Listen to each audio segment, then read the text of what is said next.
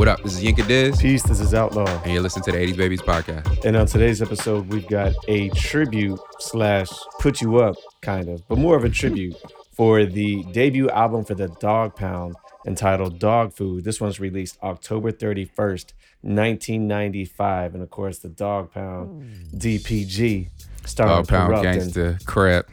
Exactly. Starring Kurupt and Daz Dillinger. Yeah. And yeah, this is this a big one for you? Not as big as it should be, but yeah. Well, why should it be bigger? How about that? So this is like an undisputed West Coast classic. Like if I asked any of my friends, they would say this album is a classic in the same way that, you know, I said Only Built for Cuban Links is a cult classic and you almost took my head off, right? Like all the homies that I grew up with would be upset if I tried to call this a cult classic. So, you know, this being a classic for sure. So this is a record that, you know, is very near and dear to the hearts of most folks on the West Coast. That makes sense. I don't think that it's as near and dear to my heart as an album, as it is to many other folks, which is funny because Kurupt as an artist is probably more near and dear to my heart than most other artists. And probably if I had to name an artist that influenced me as a rapper, Kurupt is probably in the top 5. I right? can see that. So, you know, so I mean, you know, it's interesting that this album is not as near and dear to my heart as it probably is to a lot of folks who would call this a classic. Okay, well, like I said at the top, you know, this is / Put You Up for me because this is my first time listening to this album. So why don't you tell us the Where Were Yous? You can do both at the same time. Well, we just talked about the Where Were You Now. So my first time listening to this album was this past week. So yeah, if you care about the other things that I'm listening to, I could tell you, but really, I mean, you know, we're just listening to the Dogg Pound. So let's talk about the Where Were You, I guess, when this was out. You know, it's 1995. I don't remember when their hits were released. Let me actually take a look at that real quick. New York was 95. Okay. All right. So they were both 95. And the reason why I said I wasn't sure is because I know that this album got pushed back. I think it's released in October. It was supposed to be released in July, if I'm not mistaken. Correct. Right. And so I remember New York from the radio. I vaguely remember the video. Okay. Wow. Vaguely. Yeah. Well, because I got to watch music videos here and there. You know, this is 1995. I'm still in middle school. Here's why I'm surprised, right? And okay. I mean, this is probably all, you know, now in hindsight, but my expectation from a perspective of you is, one, we all know about that video. There's a lot of history around it. Biggie is involved in a lot of history around it with, you know, supposedly being accused as the reason why they had an issue with the West Coast when they tried to shoot the video.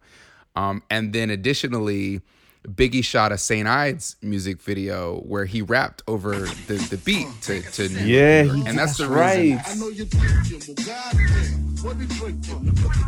No other beer feel better.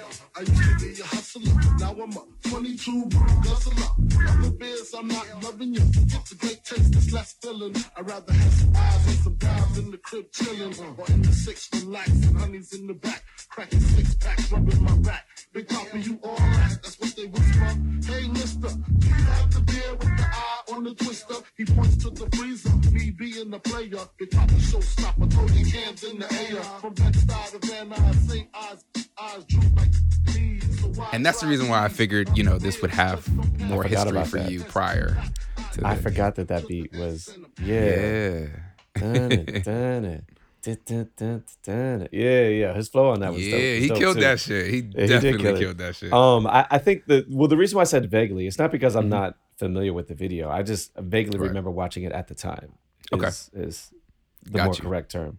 So that's pretty much where I was. I wasn't really checking for, you know, I don't think this would have been on my radar. I think the things that were on my radar were like big stars. And if like you're on the Snoop West Dogg. Coast, Snoop Dogg is a big star. Dr. Dre, Tupac, big stars. Right.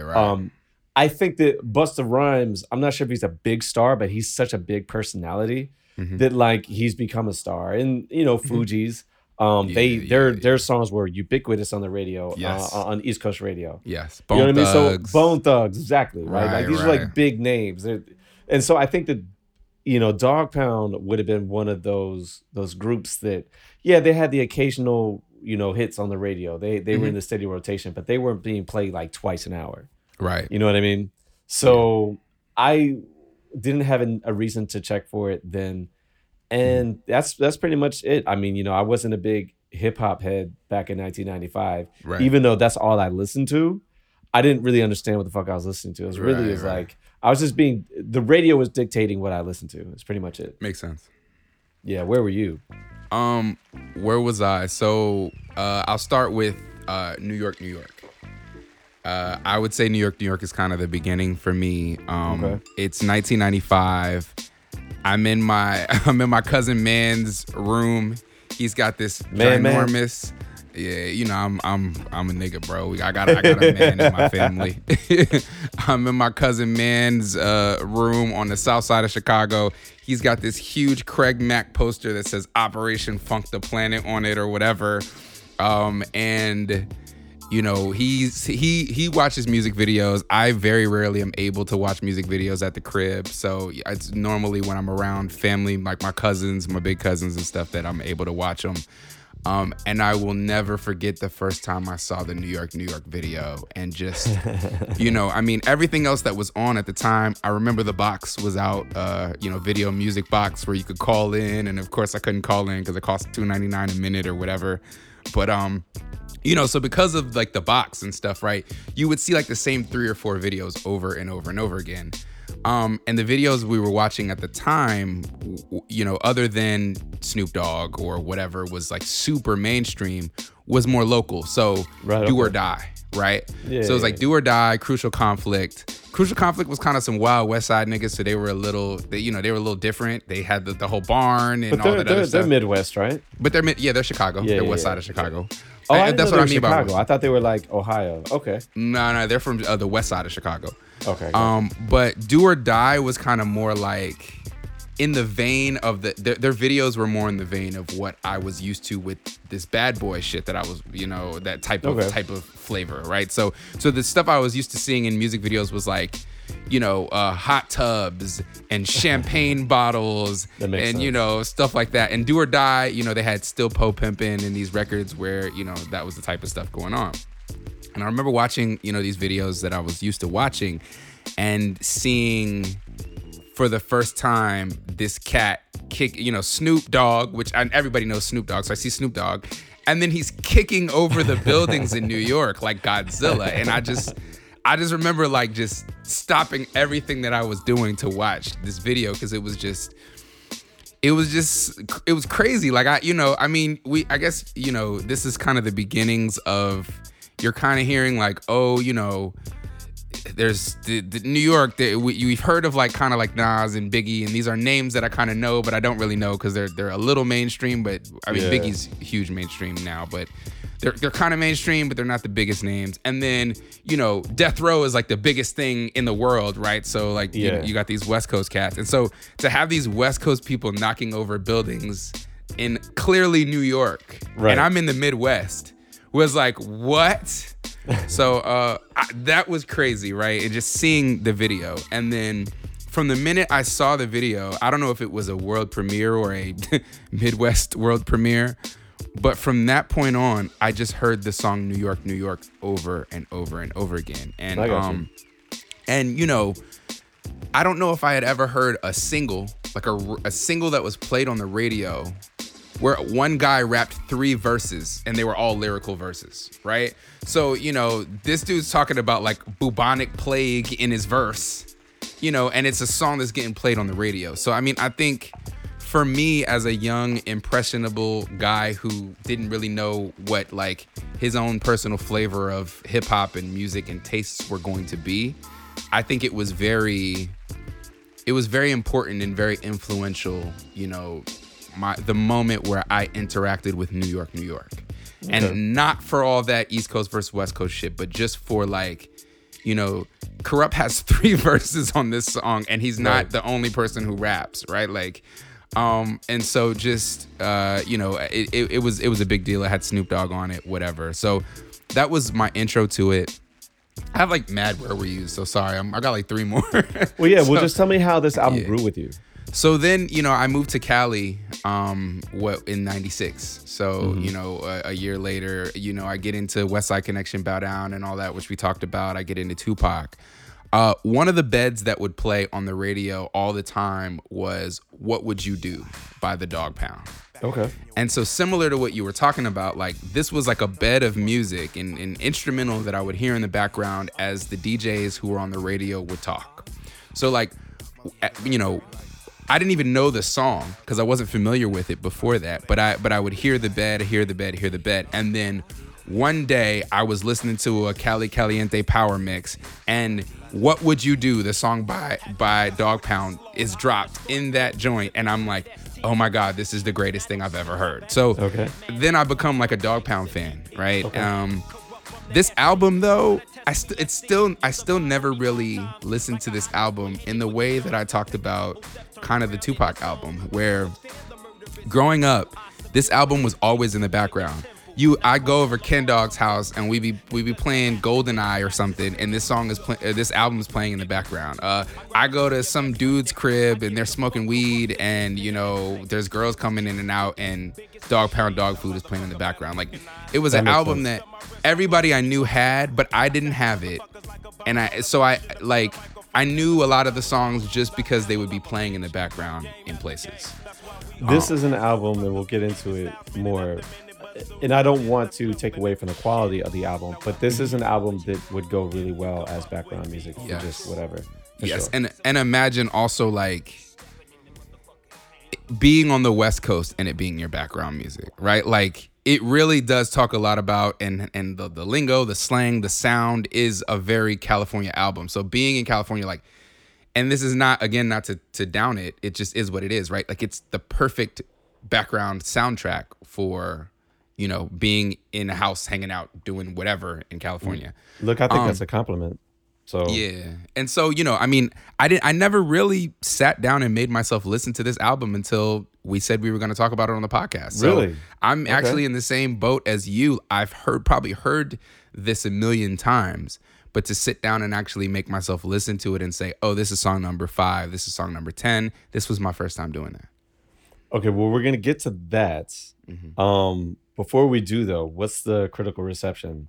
And I'm not really one to talk about this because none of my friends were talking about this album at all. Yeah. So all I had to do is go off of Wikipedia, and it looks like it's got like a B+, A-, give or take.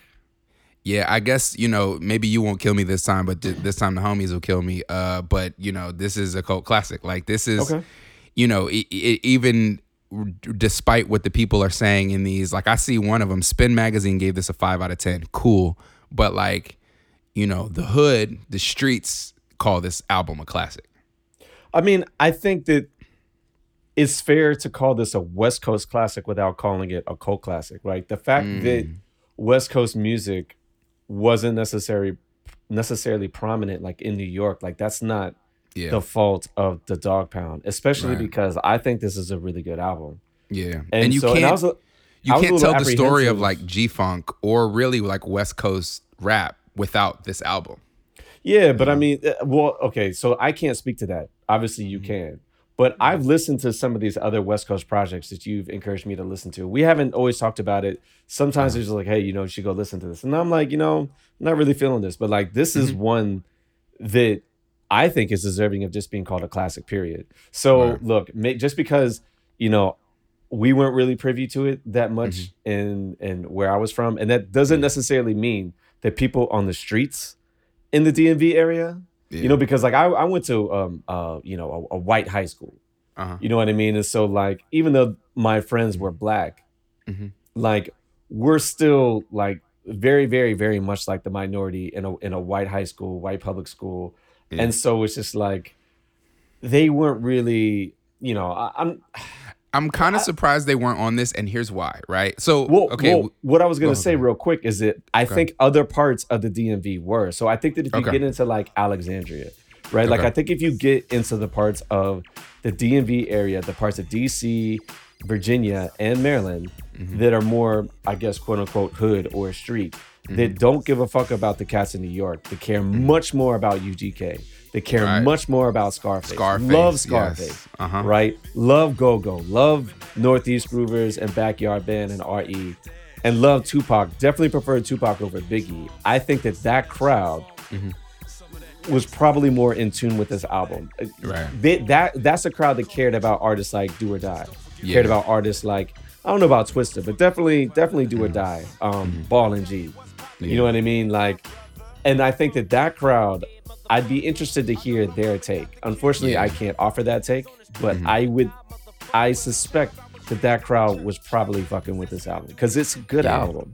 Yeah, I mean, you know, just as a kid that was, you know, because of the fact that, so, you know, the next year I would move to California and then I was kind of back and forth. We moved to the suburbs. We still had family in, you know, Cabrini and, you know, like, I feel like I got exposure to like a lot of different environments. And I remember seeing white kids with this album. And I feel like, you know, in the way that, you know, Snoop Dogg was almost kind of rebellious, like, oh, my mom and dad are going to be so mad that I have this album, right? Like, it's like he's chasing tail on the you know, the cover of the album. I feel like Bone Thugs and this were the two other albums that I would see white kids walking around with because it was like, it almost gave them like cred, like, ooh, you know, I'm listening to something that I know I'm not supposed to be listening to. Okay. So that's just my experience. I don't know. I don't know if that's, you know, everybody's experience. That was just kind of what I remember seeing as a kid. Yeah, I can't really speak to that, but I mean, you know, I'm not gonna challenge it. Yeah. So, but critical reception. So this is definitely a West Coast classic. Definitely a classic for the streets. Okay, so should we get into the highlights and lowlights? Yeah, let's get to it. I'd be interested to hear your highlights. Yeah, so I will say, first of all, I think this is a good album. And yeah, let me just get into it. So I think that, you know, obviously Corrupt as an MC is a highlight on here. Yep. He's, you know, Corrupt is a spitter and he's spitting on here, but like he also sounds good. And like I acknowledge that Corrupt is a very, very good MC, but I don't always hear it sometimes too. Like it's one of those things where it's like, I know you're good, but like I'll hear you in a song and I'm like, eh. But like that's not the case on this album. Like dude is spitting for real. Yeah. So Corrupt as an MC is definitely a highlight. Daz as a producer is a highlight. And as a complimentary vocalist is also a highlight. Look, this is a legit hip hop duo. You know, this is a duo where you obviously have your front man, you know, your star and that your lyrical star, and that is Corrupt. But like you still need a number two that is strong and can hold his own and can complement you. You know what I mean? Like all the best duos have that, and Daz is that on this. And the reason why I have to emphasize that is because I don't always fuck with Daz as a vocalist. A lot of times I think he's whack. Period. You know what I mean? I'm just like, like I have an appreciation for him. But like the dude's not nice. But like, nah, like he works on this. He's good. Yeah. You know what I mean? So agreed. But Daz as a producer as well. And I had to highlight this because this is while Dre is still with Death Row. And so the fact that, you know, Daz produces all but, or at least is credited with all but 2 tracks on this is kind of dope. It kind of speaks to just how talented Death Row was. For sure. You know what I mean? But the other thing I have to say, one of the biggest highlights for me is Dog Pound just as a collective. It's very clear that they are like, they sound like Snoop's background group, but they also don't need Snoop on every single track. Like, this isn't a case where it's like a Junior Mafia album, and unless Biggie's on the track, it's whack. It's like, no, like, you know, Snoop is there and it works, but like he doesn't outshine any of the other two. Agreed. They're dope without him. Like they, you know, you know, sometimes some of these, you know, these collective hip hop groups are considered like the entourage, right? Where like the main artist comes up and then they bring in their crew behind them. A lot of times those artists are not good, but like that's not the case here. They deserve, like, even if Snoop was never a thing, it's very clear to me that they deserve to have a place in hip hop, right? Especially with this album. Yeah. And the other thing too that's a highlight for me, and the reason why that point matters is because I don't want to talk too much about these albums, because we're probably going to do separate episodes on them. But like, you have asked me to listen to Corruption and Streets is a Mother. And I've listened to those albums at least once, and I remember being not really feeling them. But like, that's not the case here. I was actually a little apprehensive about listening to this album, and I'm listening to it and I'm like, oh, this is way better than Corrupt solo project. So we don't have to go dig too deep into that rabbit hole, because to be honest, I'm not even really prepared to have that discussion. You can offer some talking points if you want to, but either way, in terms of just like general highlights, those are the highlights for me. I think it's interesting that you say that, you know, just to expound, like I think, you know, I think that speaks to how well Daz, you know, complements Corrupt, you know, as a lyricist, and as a, you know, as a group member, you know, in addition to his production, because like you said, like I disagree with you about those albums, and we can I'm sure you do. Talk about them. But you know, the way they complement each other, it's interesting because, you know, I'll go back to New York, right? Like, Corrupt has fucking 3 verses on a radio single, right? Like, and he's talking about bubonic plague on his shit, right? Like, it's like it wouldn't work unless the production, you know, the hooks and everything else that's happening around it works, right? Like, we talked about it on the Game episode, right? Like, you got a guy that just wants to rap for 100 bars or 300 bars, like, that's cool, but like, you know, it doesn't work unless the other pieces around it work. Yeah. And and I think, you know, that's just a testament to Daz as, you know, I guess I'll call him a co-executive producer. I guess Dre was kind of the executive producer here too. But, you know, somebody who was providing these soundtracks and providing the complement to Corrupt, who, as you said, is clearly the like standout or lead lyrical talent on the project.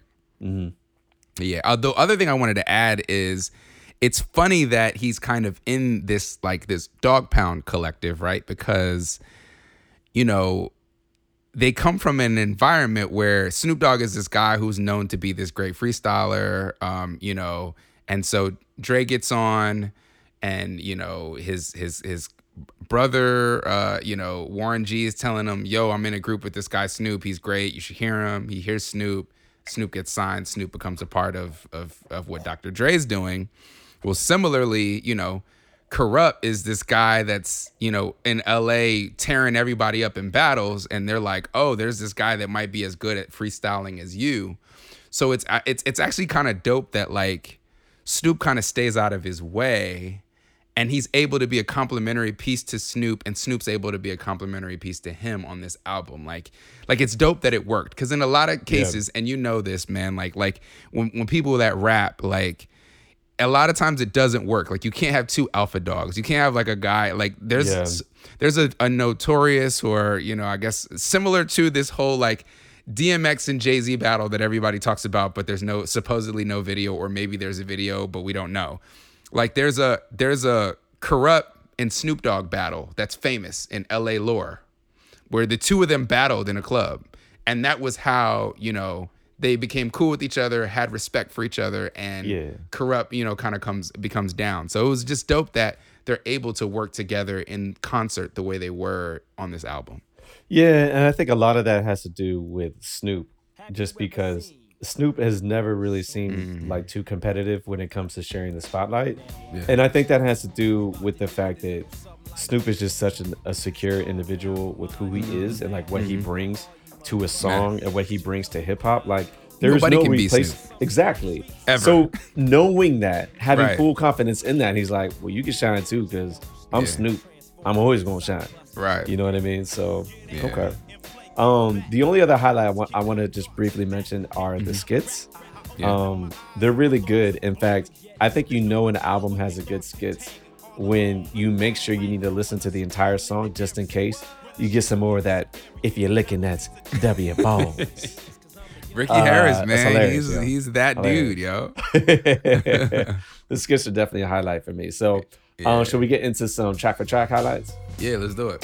Look, right off the bat, Dog Pound Gangsters. Just like what a well mixed song. Just good energy, good West Coast vibe. Like I fucks with it. Yeah, you know? I love how Corrupt comes in. Like his first line is, what does he say? Now my rhymes are as potent as pipe bombs. It takes time to concoct rhymes like mines, like landmines. All set to explode. Microphone is all set to unload. Zone watch, that means watch the zone. I'm in a temple with 1 million dead MC microphones, and they all want it back by they peeps. Sleep if you dare, cause death catch niggas when they sleep. Beware of the consequences, it's senseless to face a prosecuted life, a death and C sentence. I'm explosive like pipe bombs or something. Like his first bar is like, dog, I'm gonna tear y'all up. This is what I do. And I like that about the album. Look, it's a hard track that's also just a good song musically. And I think it does a good job of showcasing the two of them. And yeah, like I like that as a I guess, you know, there's the intro, but the intro is only like 18 seconds, which is also cool. You know what I mean? But it pretty much just goes right into it. So I like that. Mm-hmm. I like Respect. I'm not going to call it a highlight, but I definitely liked it. Did you want to discuss that as a highlight or no? It's not a highlight for me. It's just cool. Okay. Yeah. So I think, is New York a highlight for you? Yes. So here's the deal. Okay. It's actually not a highlight for me. Okay. And the reason why is not because I don't like the song. It's not because I don't love the beat. It's because, like, is this supposed to be a diss track? No, I mean, they made the track before it. The video is a diss, but the video is a diss, but like the song is not. And I think that's the reason why it's not a highlight. Because like I'm listening to this and I'm like, oh, he's just spitting. He's not even talking shit. Speaking of disses, though, we did skip the fact that they dissed Bone Thug catches a stray in the first one. I don't love no hoes in harmony. Yeah, damn. I caught that. Yeah. So that's the only reason why this track is not a highlight. That's weird though. Like, why does it have to be a diss? No, just because I'm like, oh, New York is on this. You know what I mean? Like, let me actually pay attention to the song. Like, I know how famous the song is, and I'm like, oh, he's not even talking shit. Like, they said they made the song to big up New York, and the only reason they did that video was because they went to shoot the video, and Big sent motherfuckers to shoot at him at the video shoot. Oh, is that what happened? Yeah. Really? I thought we talked about this on a podcast. Shit. So the story is, or supposedly, you know, Panama, correct me if I'm wrong. He usually knows when I'm wrong. But they recorded the song. Snoop came last and was like, oh, yo, I could use this Melly Mel hook. So he does the Melly Mel hook, New York, big city of dreams. And they're like, yo, we can fly out to New York and shoot it to show New York that we fuck with them. Like, yo, like, you know, it'll be like some East Coast, West Coast together type shit. Right. So they fly out to New York to shoot the video, and they shoot it in a random hood in Brooklyn. And for whatever reason, Biggie gets a call like, hey, yo, it's some niggas from Cali shooting a video like in a hood in Brooklyn. So Biggie has a radio interview that day or at the time or something. I guess he finds out like as he's going up to the radio or something. So he gets on the radio and is basically like, yo, these niggas is out here trying to, you know, act like they run us, whatever. You know, this is where they at. Y'all should go see them. Come on, so Biggie, you gotta do better than that. Right. That being said, though, there is something to be said when you're a visitor, you let people know you're visiting. That's what they say. I don't know. I don't know that. Like, was Biggie the guy they needed to check in with? I don't know. I have no idea. I'm sure knowing so. Look, Snoop. I'm sure knowing Snoop, point, he knew somebody. Yo, at that point, he was the king of New York, though. Yeah, that's fair. Even in '95, he was the king of New York. Yeah. So Biggie says this on the radio. Okay. Random, supposedly, again, Puff and Big never take credit for the shit that they actually do. I'm sorry. But supposedly he said that and just left it like that.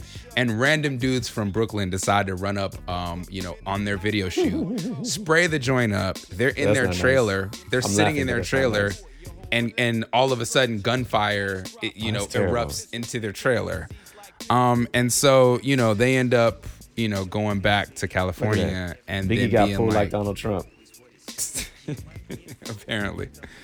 And apparently, or supposedly as the story would go, they were like, yo, motherfuck them motherfucking New York niggas. We about to come out with our video and let them know how we feel about them. And then it became a diss. So the video is a diss, but the song is not a diss. That's all. Got you. Okay. Yeah. All right. But great song. I think one thing to point out about it, though, in addition, is that DJ Pooh made this beat. Yeah. And that's just interesting from the perspective of the fact that he only produced 2 things on here. Daz did the whole rest of it. And this is one of the few, to me, songs that's like what I'll call like a nuclear song. And I think that's another reason why it's a highlight for me, right? Like, there's very few songs that have actual song structure to them on this album. Okay. So like, verse, hook, hook that's a very catchy hook that it's the hook. Like, New York has that, and many of the other songs on this album do not. I got you. Okay. But anyway. All right, so my next highlight is Psycho Like No. So I love that hook. I don't know where else I've heard it. I know I've heard it before. Help me out. What else? What other song is this on? There's a Psycho Like No 2, and they say that hook somewhere else in another. It's song. In Change the Game. The Jay-Z joint. Change the game for these. Oh, is that where? It is. Okay. Like no, bitch. Yeah, that's where you know. Okay. That's such a good song. I love that song. It is. It really is. So that's a West Coast New York song. That's the reason why. That's one of the reasons why I like the song so much. The other thing too is that I love. I think it's Snoop who's doing the hook, right? I love it, the little ad lib at the end, or the little part in the end where he's just like murderer. You murderer. Like, for whatever reason, I don't know. It's just a good groove. Like, I don't have much else to say about it other than like the song is just a highlight for me. Yeah, no, it's a highlight for me too. But I think that though, I do like those little breadcrumbs, and the fact that Psycho Like No hook comes back up multiple times in hip hop history makes me like the song more. For sure. So the next highlight for me is Riding, Slipping, and Sliding. And man, this is just a good groove. Yeah, it is. It's just a good groove. I don't have much else to say about it other than I was like, yo, like I'm in a vibe right now. Like I'm feeling this joint. Yeah. You right on my my highlights. Okay. All right. So I'm going to skip one or skip a few. And my next highlight is I don't like to dream about getting paid. Okay. And the reason why this is a highlight for me is because I really just like the concept of this song. Yeah, fact. Now, I'm not sure how true to life this scenario actually is about the person who's trying to, play it straight, get an actual job, and then they fall back into, the woes of the street life or whatever, right? Like, I'm not sure how true to life that is. I've never lived it, so I don't know. That being said, though, I think it is a rather unique perspective for a song. You don't hear about it enough. Yeah. And the fact that it comes from this group, like we talked about this before when we talked about West Side Connection, which I think this album is a much better album than that West Side Connection album. Right? Oh, wow. But nevertheless, that album, there's a lot of bravado. And you would never hear a song like this on that album because they're just talking shit. And I think that when you know about like who Dogg Pound is, but you don't really know their catalog, but you kind of know who they are, like I do. This is not a song that I would expect from them, especially when Daz Dillinger is the one who's like the feature, like the main highlight on it. Yeah. So because of that, I'm like, wow, that's surprising. This song's kind of dope. Yeah. I think I agree with you. We talked about how we feel as though, you can't really make it real without giving the other side of the coin, right? Like, you can't just celebrate, oh, I'm a gangster. It's like, all right, cool. Like, what does that really mean? And I think this, to me, is that what makes it a highlight is that subject matter that really just gives you the other side of the coin of like, I'm partially a product of my environment, and this is kind of the alternative where I would have tried to do X, Y, and Z, but it's just not really an option for me.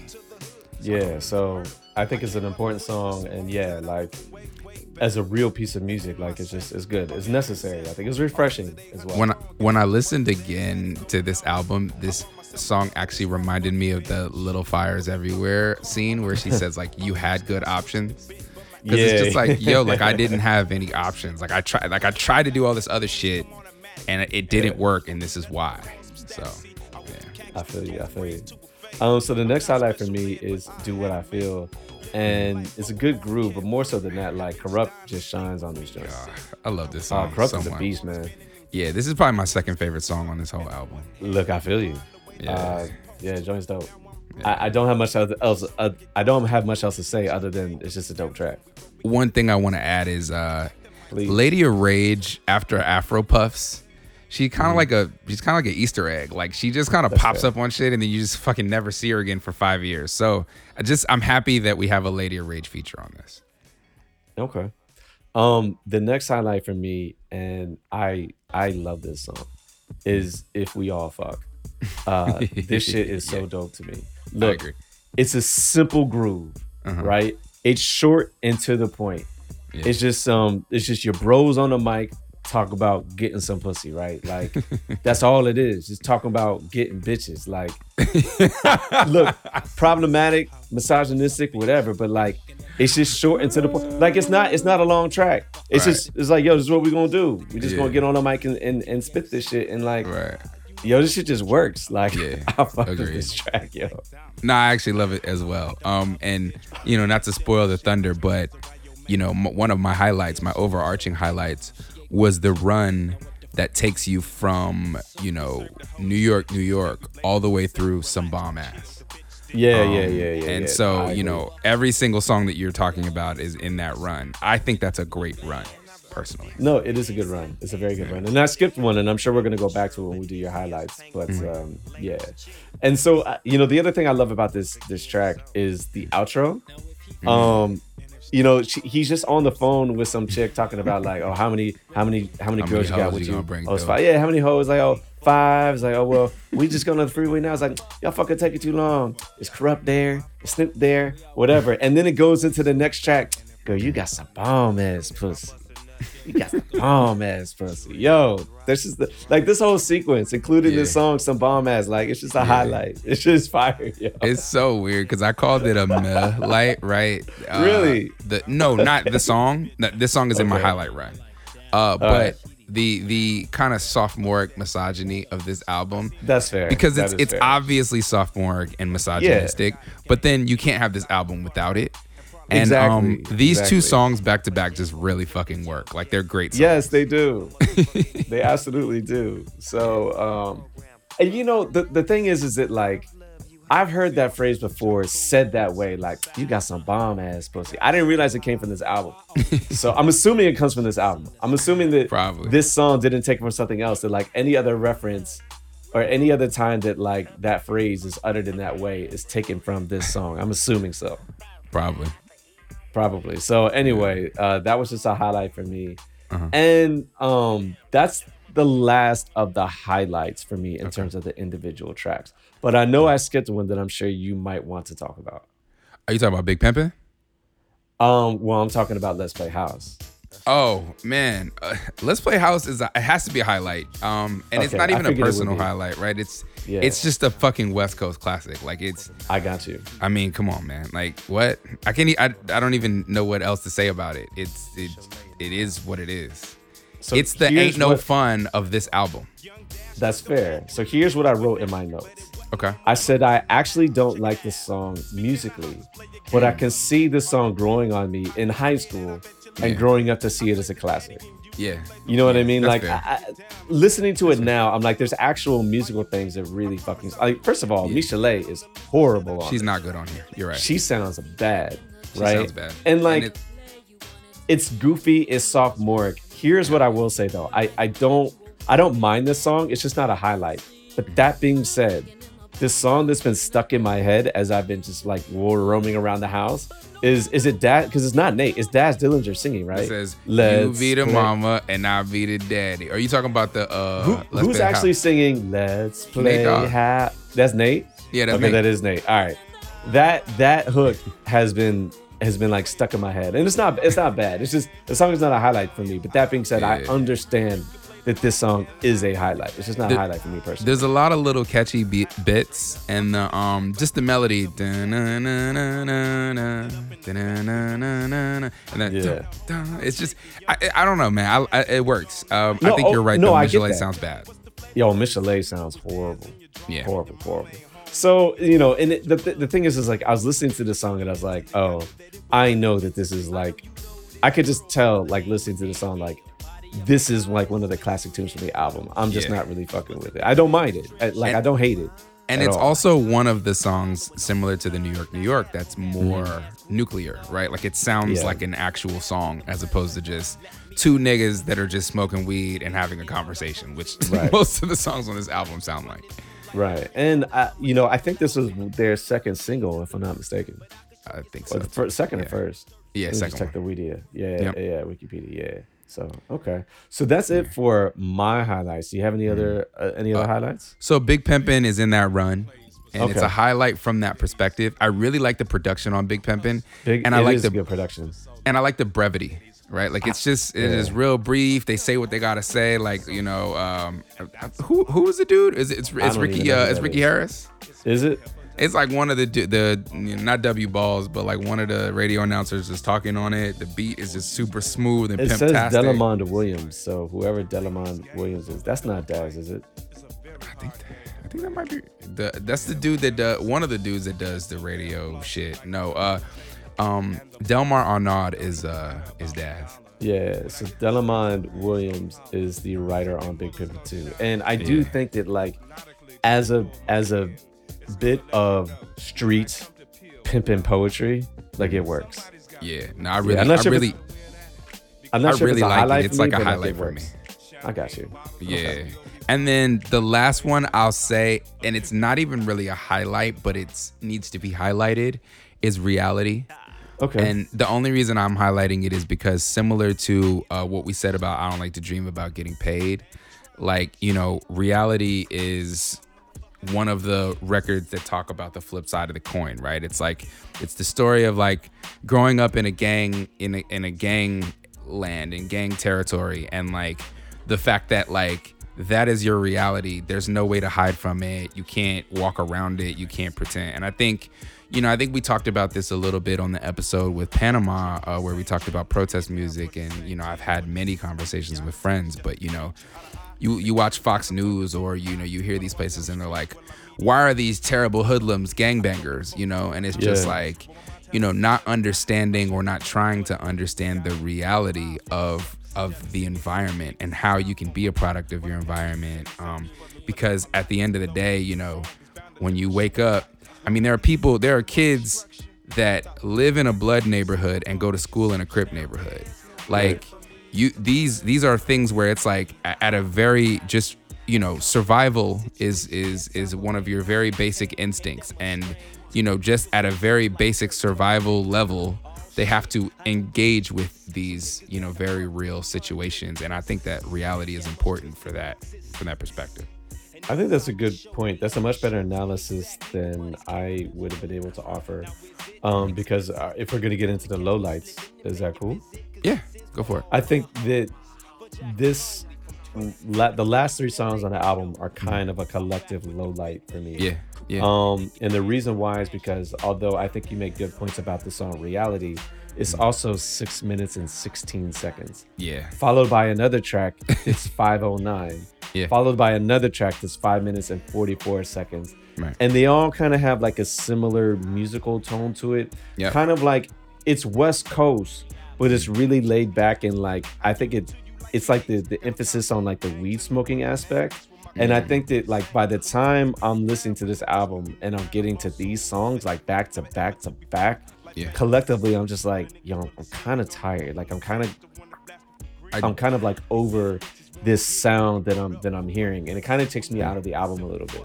I definitely agree with you. And you know, one of my overarching, you know, lowlights is just song length in general.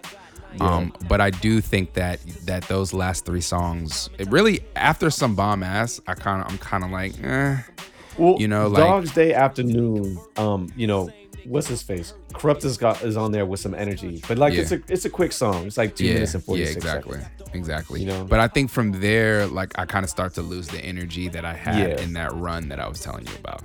I think that Reality might have done better, maybe higher up on the album, but like just where it's placed, like by this point, I'm kind of like losing momentum for it. But I mean, that being said, I don't think they're bad songs. It's just kind of a low light. Yep. And they don't deter from the fact that I think that this is a really good album. And in terms of the people who say this is a classic, you're not going to get any challenges from me. This shit is dope. I was very surprised by this album, so I have to give it 2 thumbs up here.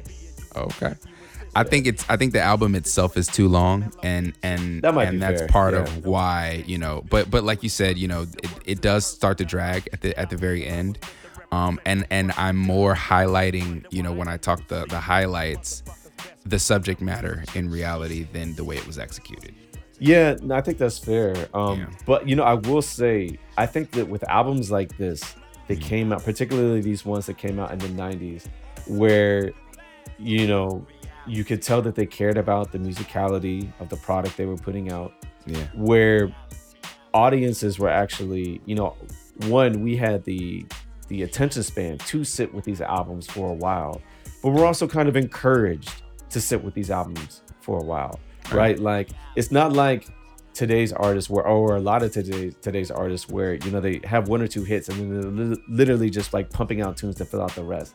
It's like, no, it's like, okay, back then they had a couple of hits because they needed to get some radio play, but like the real things that the artists want to say is in the rest of like the meat of the album, right? And I think that there's a lot of albums like this that, like this from that time period. And I think that given albums like that, I think that it's not necessarily uncommon for even some of the really good ones to have really, really good track runs. And then they have some other songs near the end that kind of like trail off. I mean, we talked about Aquemini, right? Yeah. That's one of them. One of the greatest 10-track runs ever across any genre of music. Yep. And then some songs that aren't all that great. Does it negate the greatness of the album? No. And I think that while you're correct, the time length on this album probably is too long. Yeah. Particularly the choice to put 3 tracks that were, 5 minutes plus back to back to back that all kind of had the same energy. Yeah. I think is a bad decision. But like, whatever. Like the meat of the album is still there. These songs don't take away from that. So it doesn't take away from the fact that this album is really good. Yeah. If I could do one thing that would be the easiest thing that I could do that would make this a better album, I would put What Would You Do as a bonus track. Okay, that's fair. You've heard What Would You Do, right? Whatever. I would need to listen to it to remember it. Yeah, oh my God. It was originally, I think it was on the Murder Was the Case soundtrack. And then it was again on the Natural Born Killers soundtrack. But yeah. Right, hold on, let me look this up real quick, and then I'll edit this in. Yeah. So I hadn't listened to this, but upon listening to it now, I can see why you would like it. Yeah. Your Outlaw just played the song. I just lost it again. Yeah. Like I actually had not heard the song, but I'm listening to it now. This shit is dope. Oh man, every time I hear it, it just puts me back, in that mind frame. But if that was a bonus track on here, like I feel like, why not just make it a track and take out some of the other ones at the end? Well, it did come out in '94, and it had been on 2 soundtracks prior to it being on here. So this would have been the 3rd album it would have been on. That's fair. Okay. Yeah. Who's the producer on that? I want to say it's Daz. Man, Daz, you know what? Daz is a very underrated producer. Look, I know that you said that Eric Sermon is like your most underrated producer of all time, but I almost think Daz should be on that list. Yeah, because I think definitely on the list. I think that, in terms of West Coast fans, they probably have a really good appreciation for Daz, but like, Daz is fucking nasty. He really You know what I mean? And I really wonder if, look, Dr. Dre is great. He's one of the greatest producers of all time. He's in my elite tier of producers. Mm-hmm. But if he wasn't an asshole about some of his executive producer decisions and producer credit decisions, and the need to, we talked about how Snoop wasn't competitive with his spotlight. I'm not sure if that's the same thing with Dr. Dre. I think that based off of some of the things that I've seen from Dr. Dre, the fact that he's, just taking credit for some things, I get the impression that like, nah, he is competitive when it comes to those things. And I think that maybe if he weren't that competitive, Daz would have had much more of a push. You know what I mean? Because the dude is nasty. Like, I wonder I think my favorite track or one of my favorite tracks on All Eyes on Me is Ambitious as a Rider. Oh, that shit fucking goes hard. And that is so Daz. That shit is just crazy. Yeah. I think, it would be interesting, and I'm sure, it'll never happen, but it would be interesting to hear like his take on it, because I feel like to some degree, at least if the stories are true, some of that was Suge saying, we can make more money from this song by saying that it was produced by Dr. Dre, right? And then some of it, of course, was Dr. Dre taking credit for somebody else's work. Whatever. Dr. Dre had enough pull, though, that if he wanted to, he would have been like, nah, like, we can get even more money if there's 2 super producers in Death Row. But Dr. Dre chose not to do that shit. Yeah. Because when I think about Death Row, I don't think about any other producers. Yeah. I think about Dr. Dre. And if there were other producers on there, they didn't highlight that enough. And Daz, sadly, like, I feel like if it wasn't for the fact that his beats are so good, or that he has so many good beats just on his own, like, he could have gotten kind of lost in the sauce a little bit. You know what I mean? And actually, speaking of that, something we didn't talk about, Superfly actually plays the keys on a lot of the records on this album. Oh, okay. And I think when we talk about underrated producers, Superfly is definitely on my list of most underrated producers, at least from the West Coast. I got you. Okay. Yeah. Well, I don't necessarily have anything else to add to this. Like I said, if I had more personal anecdotes, I would provide them, but I don't have them. So unless you have any other personal anecdotes that you would like to provide for our listeners. Nah, man. This is an excellent album. It's definitely a time capsule, and took me back to 95, because I feel like for whatever reason. And so, for folks that haven't heard this joint, definitely go back and give it a listen. Yeah. So I think that should do it. Peace. We doing it like that. Motherfuckers out there be like taking our styles, trying to do their own little this thing. Can't do it, So we gon' do it like this. Like, sit back, relax, and get it cool.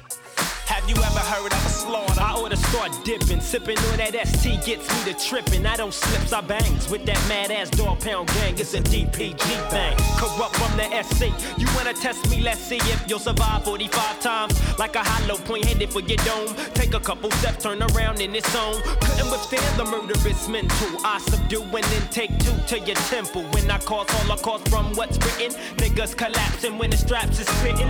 Look, this is how it's done, nigga. 1, 2, 3. I grab my strap, your best run, nigga. I give the fuck, corrupts the kingpin of the clique. Little is G with the biggest dick. Shit, a motherfucker better recognize. With the twist of my wrist like OJ, you won't die. I snack on motherfuckers like a bone. On to be the shit upon the microphone ever since I was born. Not to ever love a bitch. Learn game after game. That's why we are the best. Motherfuckers be gangster styles minute after minute. But soon as you did it, I smelt the nigga shit. Now what would you do if you could fuck with me or my crew? But you can't, so don't even think about stepping in the motherfucking hell. What would you do if you could fuck with me or my crew? But you can't, so don't even think about stepping in the motherfucking hell. Bitches butterfly all day while I steady make my pay every single day in the LBC. Cruising through the east side, me and Lil Style in the back of a green 6-4 bustin' freestyle. There's no escape, give me the papes in the tape case. How much money could a nigga make in one place? The review ain't shit new. You stupid motherfuckers can't fuck with my crew. I see all these niggas trying to get with my kinfolk. Get so many busters on the West Coast. And none to say the least, I see a few trick ass niggas laying low on the East Coast. And the question is asked, do you wanna rap, scrap, or blast? Cause that nigga Daz, I'll be the first one to hit him. Oh yeah, fuck BG Knockout and every nigga down with him. Cause I'm a natural born killer, and I still a hat. Motherfucker, cause it's like that. Now what would you do? If you could fuck with me or my crew? It's so many motherfuckers that I can include. Who's quick to blast motherfuckers in a feud? It doesn't make a difference, cause it's about who's the quickest on the draw to end all existence. For instance, let's take these ruthless fools in a pound in one room. Assume it's only for conversation, so let's conversate. Slip a nigga to 38, then dip. Empty out the clip, mind on set trip, cause niggas talk shit. Now if a nigga had a prayer before a nigga died, would the nigga be dead or would he stay alive? And if I was in your shoes, would I survive? Probably not, you probably let your Glock go pop. Now drop to your knees and picture that nigga Daz flowing in the breeze. Now what would you do if you could fuck with me or my crew? But you can't, so don't even think about stepping in the motherfucking house. What would you do if you could fuck with me or my crew? But you can't, so don't even think about stepping in my motherfucking house, bitch. From the twitch of the eyes, you can see the lie. Just know it when you see it, cause it messes up the flow to the real feelings, you know. And I'd rather be sipping on a glass of wine. Can you feel yourself in the ring with Everlast, trying to still a flow? I don't think so. Cock blockers come with their hearts beating jealousy in the way like a stray dog, trying to claim every bitch as his own. Cock blockers come in every color, even blue, yeah, this is true. Trying to fuck your woman and even you. Now what the fuck would you do, motherfucker?